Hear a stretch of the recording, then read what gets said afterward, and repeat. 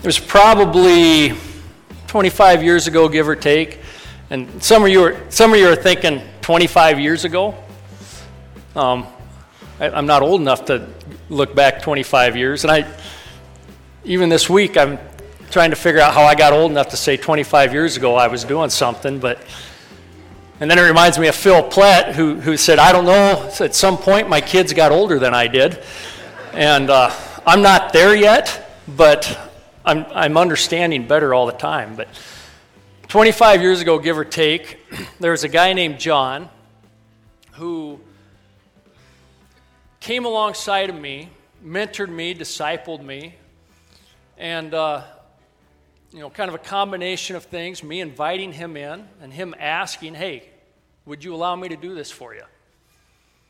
And if I have any ability in the area of communication, I give him much credit for it, and challenging me and encouraging me to develop this, to be able to communicate the Word of God in a clear way.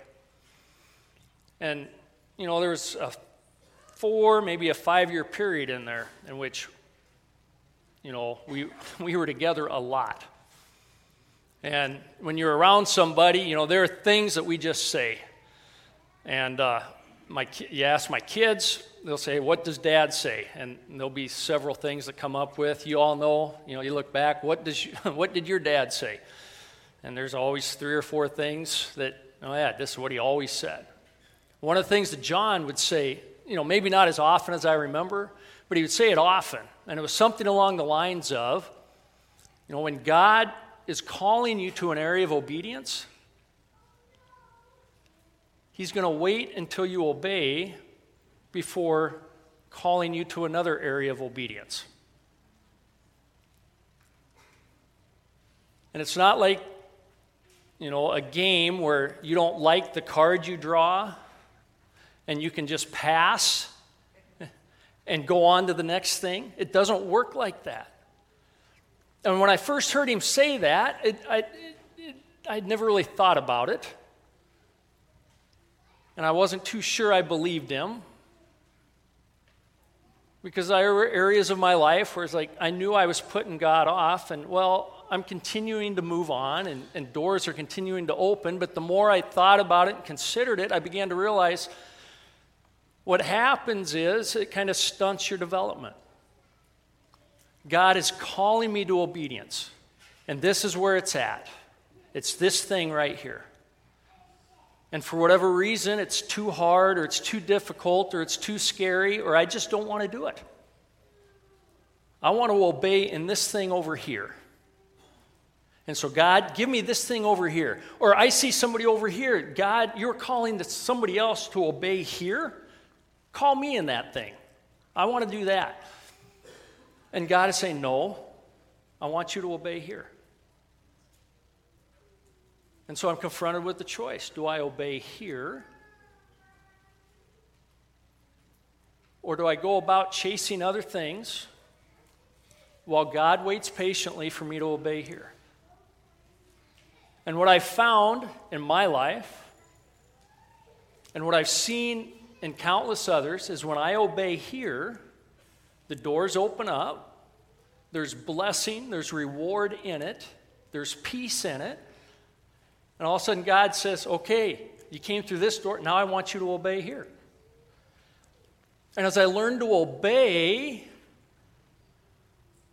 I learn trust. And I build faith that God will be faithful to carry me through. That He's not asking me to do something that's going to completely destroy my life. But He's calling me into greater blessing. A few weeks ago when Anthony spoke about surrender, and that's really what obedience is about. It's about surrendering. God, I surrender this. You're calling me to obey, and sometimes it's out of outright rebellion. No way. I'm not doing it. I don't want to, or I'm scared to, or that's just not who I am. And sometimes it's out of ignorance. God's calling us to obey, and we just never really connected the dots. We've not been challenged there necessarily, or we just haven't found it in Scripture, haven't been convicted by the Holy Spirit, so we just kind of miss it, and then somebody comes alongside and points that out. Oh, I need to be doing this. That's the awesome thing about the Word of God. It's living and active, and regardless of how long you follow Jesus, as you read the Word of God, suddenly something that you've read 100,000 times stops you. And how have I missed this? It's been here the whole time. How did I not see it? And I'm confronted with the opportunity, the choice. Am I going to surrender here and obey? Because now that I know I have to,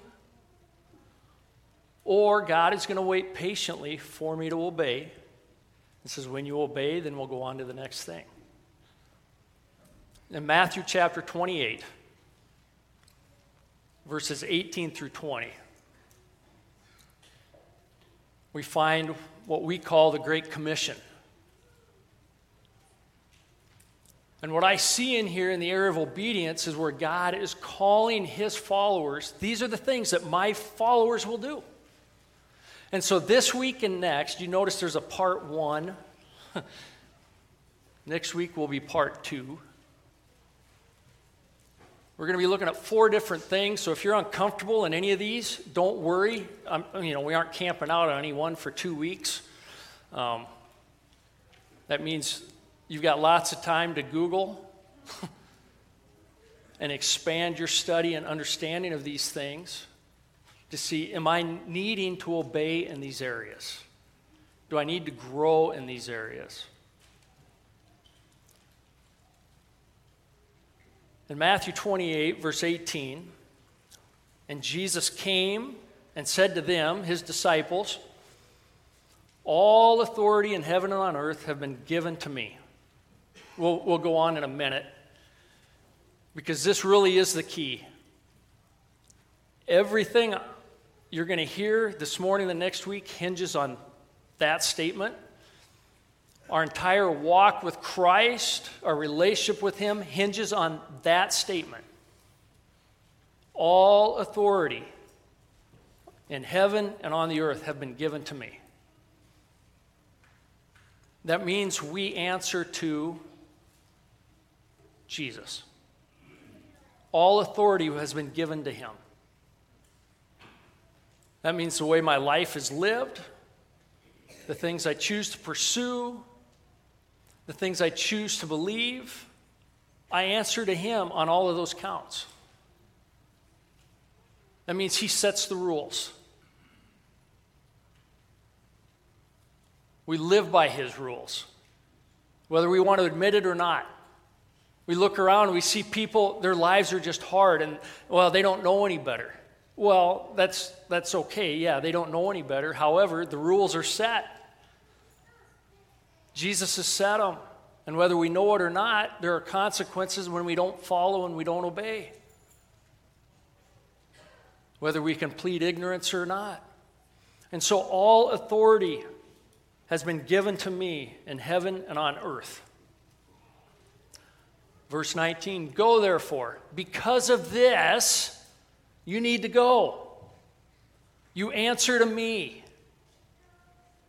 So go and tell others. Make disciples of all nations,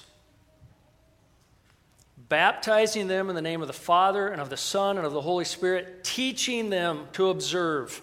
In some other translations, it says, teaching them to obey all that I have commanded you. And behold, I am with you always to the end of the age. There's the hope. There's the assurance. It's one thing that, okay, all authorities have given to me, so go do this. But it's not just kick you out and figure it out and we'll find out at the end of your life how you did it. No, I am with you as you do this. Even to the end of the age. And we're not at the end of the age yet because we're still here. Maybe before I'm done. I don't know. Maybe on our way home. But lo, behold, I am with you even to the end of the age.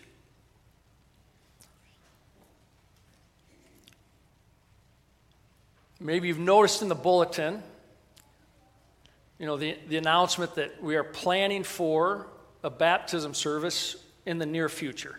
There's no date set on it. I want to touch on this. If you've gone to church here, you should understand what we believe that the Bible teaches about baptism. I just want to touch on that because that's part of this that Jesus is saying. When you go and you preach my gospel and you baptize those who follow me, who respond in repentance.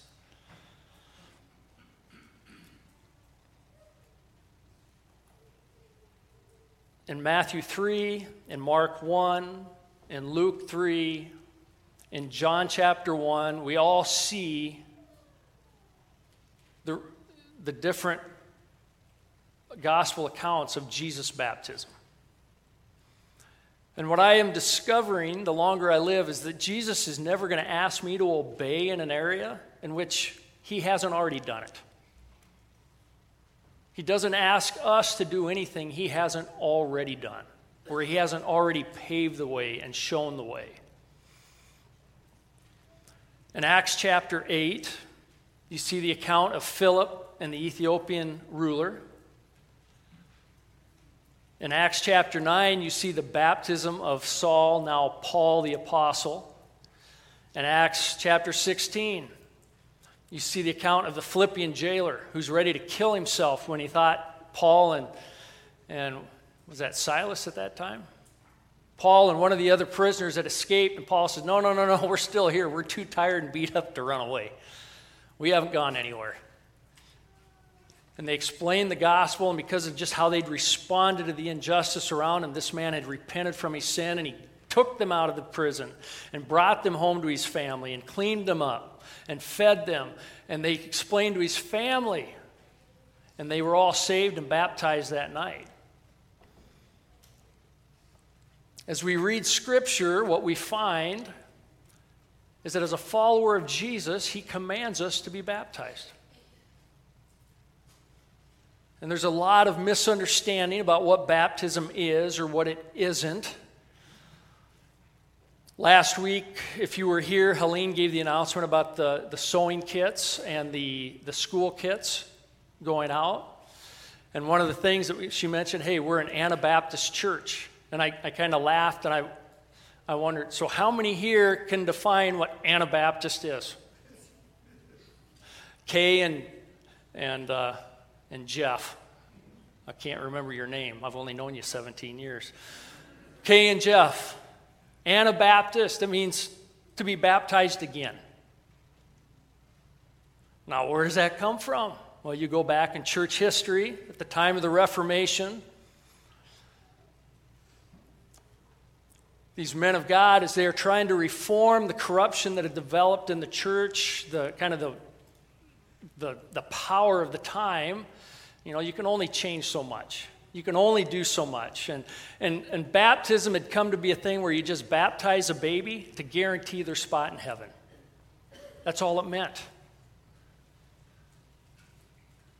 I'm going to choose for my children what they're going to do. And there was a group of individuals, a group of reformers, as they studied the Scripture, they began to see, no, we don't find this anywhere. We don't see that I can choose for someone else. So what does Scripture teach about baptism? Well, it's a symbolic act representing what has already happened internally. It's a public statement about what has happened inside of me, what God has done, and what God is going to continue to do for me. It's not something I do so I can guarantee a spot in heaven. It's not something I do that will seal the deal and make sure I get the last step into heaven. It's a symbolic act of obedience.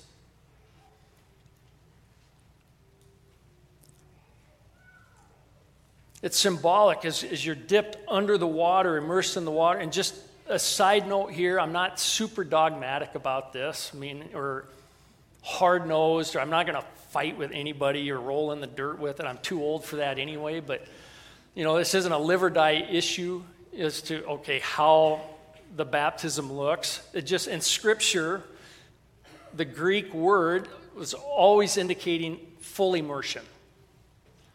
And so, if you want to be the most literal in being baptized, you're fully immersed. And we can make exceptions. Like I said, I don't want to argue, spend a lot of time with it. I noticed a few weeks ago when Tony was here, if you've noticed when Tony Houck comes, every video he shows, every individual who was baptized. And this time he had a video over the last 2 years. And I don't know how many individuals I lost track. I was going to count, and I lost track because the screen started going too fast. And if you just think it seems redundant, now it's a big deal. Because before Tony baptizes anyone, they have to burn their idols publicly. Indicating, I'm going to follow Jesus. And this old life is gone, regardless of what it means, regardless of how my family responds. That's why Tony puts those in there. It's a big deal. But you notice in this last one, there was an old man, and I don't know how he looked like he'd worn out 2 bodies. Over 90. And I don't know if you caught it, how he was sitting at the table, and they sprinkled his hands as he was baptized. I know there are churches that say, well, that's not good enough, it didn't take. You know what? I'm not that guy. But in any case, it was a symbolic gesture of obedience. I'm going to follow Jesus. Jesus commanded us to be baptized. You say, well, so what? Well, remember, all authority has been given to me in heaven and on the earth. And because of this is what I want you to do. It's an act of obedience. And really, it's first obedience. And I've talked to individuals who, it just seems like this whole following Jesus thing, I've done it so long, and it just seems like I don't have the traction I think I should have, or things aren't going. And one of the questions I ask is like, well, in terms of obedience, have you done these things? Have you been baptized? Well, no. Well, why not? And to be perfectly honest, and this isn't to be irreverent or sacrilegious or disrespectful in any means, I really don't get it.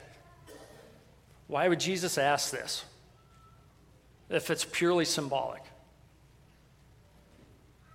And maybe one day I'll figure it out, and I'll be excited to tell you. But until then, I just go back. He told us to do it, so we do it. And if I can't be baptized, I'm just not going to do it. You know what my folks would say? I was baptized as a baby. Why do I need to do this again? Or I just don't think it's necessary. Or it's not my call.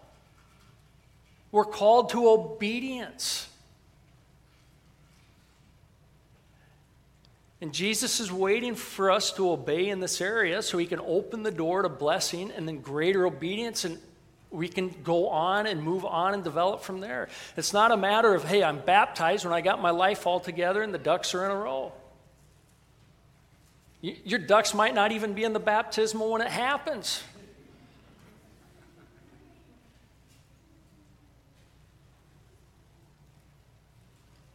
But it's an act of obedience. It's what it is. I'm just saying, I'm going to follow Jesus. And if you have repented of your sin and you are following Christ, that's the prerequisite. You start off, it's just the first area of baptism. We don't wait. Let me go back. You need to know that I am committed, because it's a public announcement.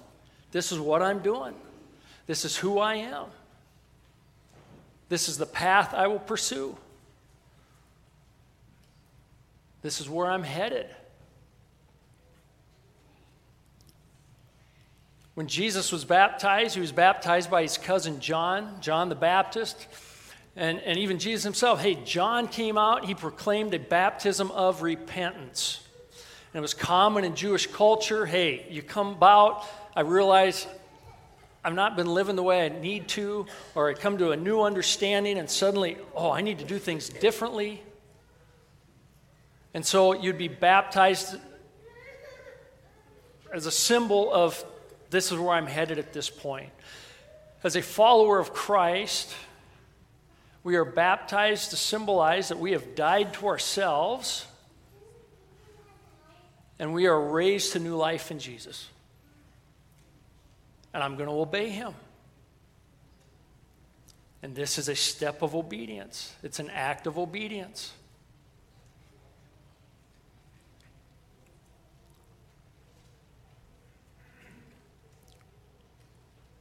And again, Jesus himself, he's not asking us to do so. He was baptized. If he didn't need to be.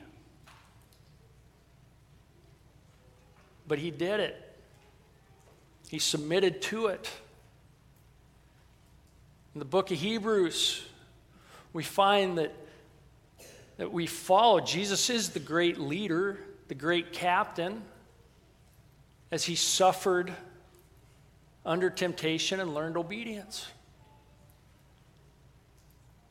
And he didn't learn obedience because, I wasn't doing it, now I have to. He learned what it entailed. We're not on our own to figure it out.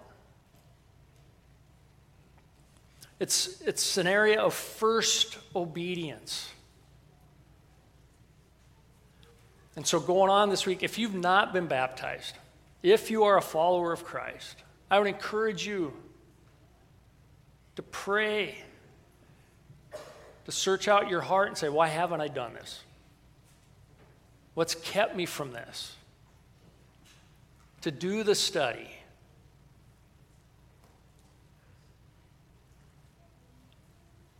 To act in obedience. To get in contact with Anthony. Say, hey, when this happens, I want to be a part. Another area I see here of first obedience, and it's not explicitly stated here, it just kind of, you read into it and you see it. But Jesus came and said to them, all authority in heaven and on earth has been given to me. Go therefore and make disciples of all nations, baptizing them in the name of the Father and of the Son and of the Holy Spirit, teaching them to observe all that I have commanded you. And behold, I am with you always to the end of the age. Another area of first obedience that I see that people get hung up on, and God waits patiently for us to respond, to surrender that, is in the area of giving. We come to Christ and we start to figure out what it means to follow him, what a life of obedience is, but we get hung up because whether it be our time or our money or our gifts or our talents or whatever it is, that's kind of my thing. That's my stuff. And God, you already own the cattle on 1,000 hills. You don't need what I've got. And yet, it's an area of first obedience where Jesus had spoke much about what we do with the gifts he has given us. The one to whom much is given, much is expected. The parable of the talents. In Mark chapter 12, 41 to 44, and it's found again in Luke 21, 1 through 4, we see the story where Jesus and his disciples are in the temple, and you would walk into the temple, and there's like this big commons area, we would call it today, where really anyone could come and go in that area. And in that area, there would be these big boxes, and that was not really the treasury, but that's where you would bring your gifts. And it had become, at this point, kind of a show. And the guys who were wealthy would come in with their money bags, and they would walk over. I should have brought a bunch of, rocks to dump in something and rattle. I don't have any coin big enough. Nobody has coin anymore. But in any case, they'd come over, and they would make a big show of putting their money in the box, or dump their big bag out and shake it out and make sure the last little whatever come out of there. And the disciples are sitting there with Jesus, and they're watching these guys with the nice clothes and the new donkey and whatever, and they bring their money in there and dump it in the box, and they're really impressed. And Jesus is looking over on this other side. Hey, guys, check this out. Yeah, we are, Jesus. Do you see what's going on? No, guy, over here. Oh, what? And in my mind's eye, I see my great-grandmother. This tall, crippled up from age and time, going over there, and you can't even hear what goes in the box. And Jesus asked the question, who gave more? And it doesn't say that the disciples said anything. And it's my guess it's because they were all sitting there looking at Jesus like, how stupid do you think we are? We know who gave more. We've been watching these guys give more. And what does Jesus tell them? This woman gave far more than all of those guys because she gave everything she had to live on. They gave out of their abundance. She gave everything. So in terms of giving, and I can hear it now because I've had this discussion more than once. It's maybe been an argument a time or two. Years ago. Not now. I wouldn't argue. I'm beyond that point. Right? As my wife rolls her eyes.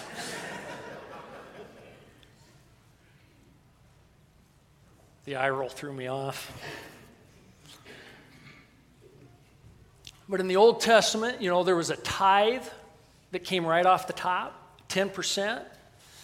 And I've heard those say, well, that's Old Testament. Jesus died. We're under grace. There's nothing to it. And I would say, go back and see where the tithe is first mentioned. It's found in Genesis before Moses is ever on the scene, writing down the laws and commands and expectations of God for his people. Abraham, when he saves his nephew's bacon, that was before the law. They could eat bacon. When Lot is living in Sodom and he and all his property is captured and carried off, and Abraham with his private army goes, and with God's power and help, they rout the enemy. They bring everyone back, plus way more stuff than what was taken. And Melchizedek, the king of Salem, comes out to greet them and to bless Abraham. And Abraham gives him 1/10 of everything that was recovered. That's the first mention of a tithe. It goes back before the law, and I would argue it started before the law was issued, and I have a fairly strong conviction that it continues after the law. It's not mentioned. Nowhere in the New Testament do you find that this is a percentage that you need to give to walk in full obedience.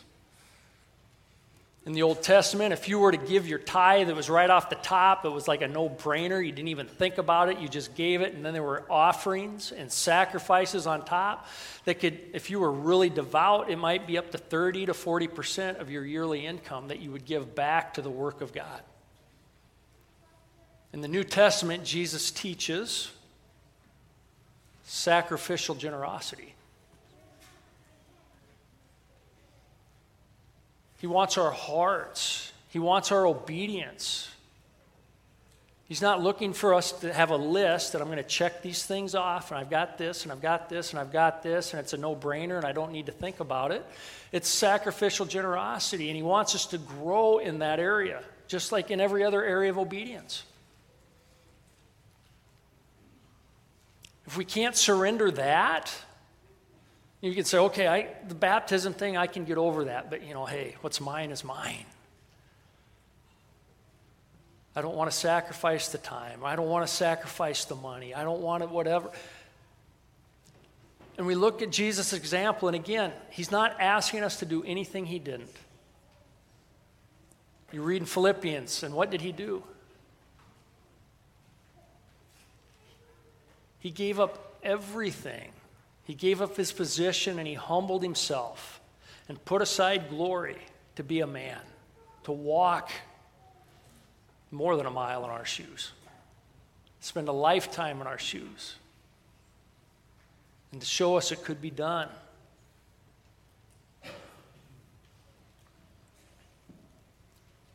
New Testament giving isn't an afterthought. It's not out of our abundance that, you know what, I've got this, I got that, I ate out, oh, hey, I found an extra whatever it is, I'll give that. It's planned. It's thought out. New Testament giving is worship, recognizing that Jesus gave all for me. Paul says God loves a cheerful giver. He's talking to the Corinthians, and they'd promised to put together a gift for him to bring back to Jerusalem. Jerusalem, the believers there were facing severe persecution, on top of the fact that there was a famine in the land and nobody was doing very well. And so, hey, let's bring back a gift to help folks out, just to help them get by. And the Corinthian church had promised this big gift and had never delivered on it as of yet. And Paul is saying, hey, just put it together, get it ready. When I come, I'll pick it up. I won't have to say anything about it. You can just hand it to me. Have it ready.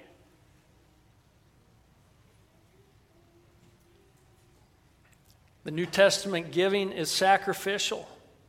I give up stuff. I give up stuff that I may want, I may think I need, in order to give back to God or to give to those who are in need.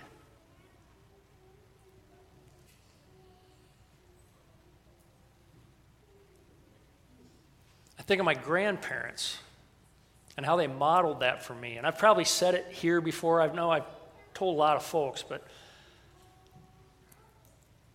I remember when I wanted to get an engagement ring for Chris,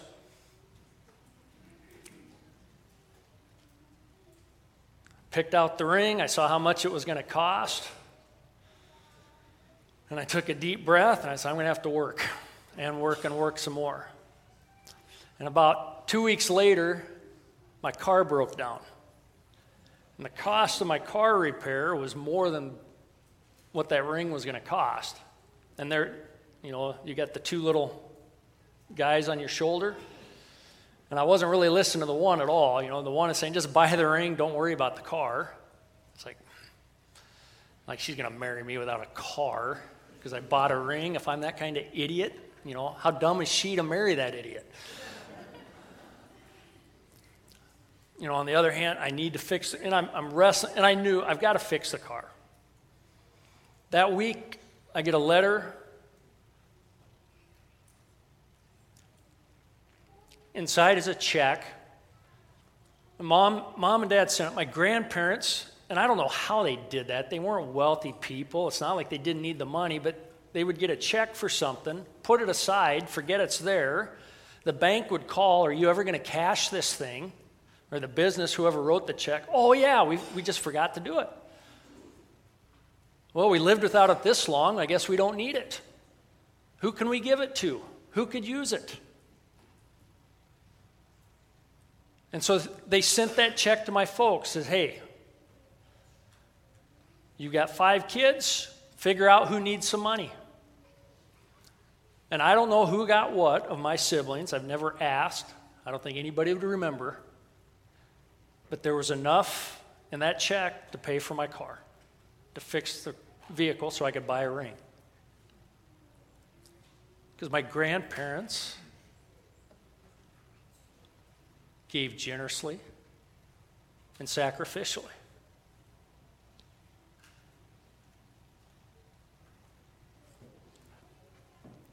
That is what God is calling his people to be, for his work and for the work of the kingdom.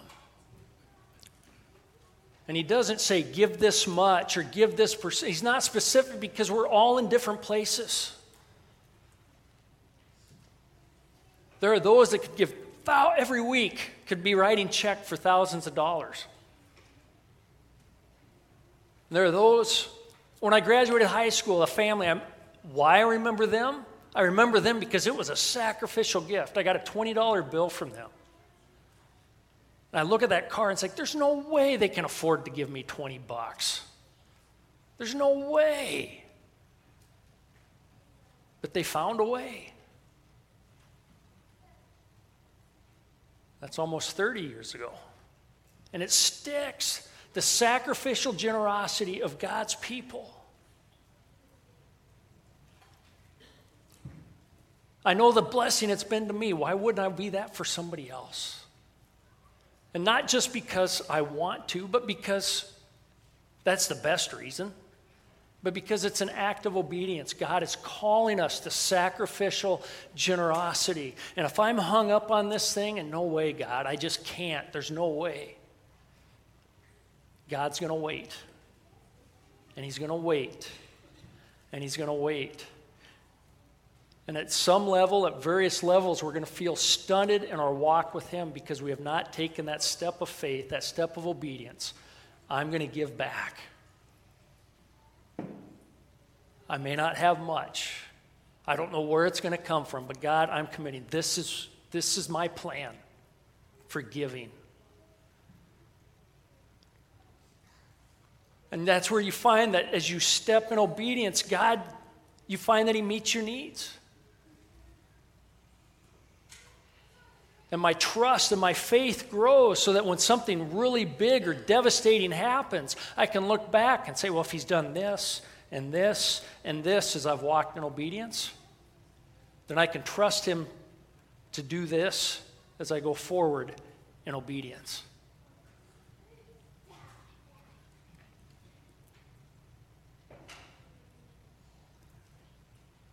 In Psalm 37, verse 25, Palmer and I got the direct reference this time, Palmer. We were talking just this week. I said, I know it's in the 30s somewhere in Psalms. Psalm 37, verse 25, the psalmist writes, I was young. Once I was young, and now I am old. One thing I know, I have never seen the righteous forsaken, or their children begging bread. When we walk in obedience, when we trust God in obedience, we will not be forsaken. He's not going to say, oh, what a sucker. Why would you have done that? He has promised to care for us. He has promised to never leave us nor forsake us. In Philippians 4:19, we read that my God will supply all your need according to his riches and glory. Just this week, I'm talking to a guy, and he said, throughout my lifetime, I've seen it over and over and over and over again. He said, the one year I worked my tail off, my place of employment gave me a very nice bonus at the end of the summer. I had, it wasn't Christmas, it was just at the end of the summer.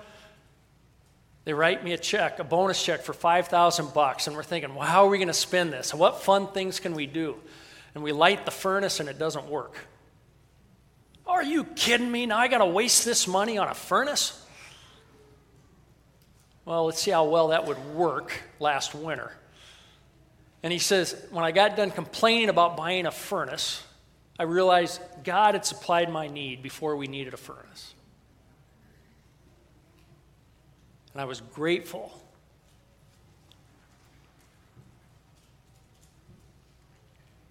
God will take care of his own. He's not asking us to obey where he has not, where his son has not already led.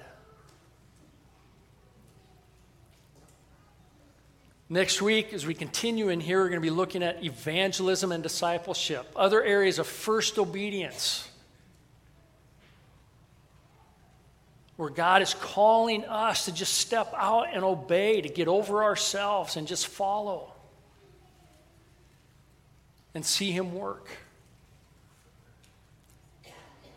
So this morning as we close, I just ask, will you trust him enough to surrender? Will you trust him enough to step out in obedience? And maybe these two things aren't your things. Maybe it's something else where you just know, I know this is what he wants me to do. And for days or weeks or months or years, it's just kind of been there, and I know, but I don't want to do it. And at this point, I don't want to humble myself to do it. Step out in obedience and see how God will throw open the doors. To see what he will do in and through you as you trust him in obedience. Let's pray.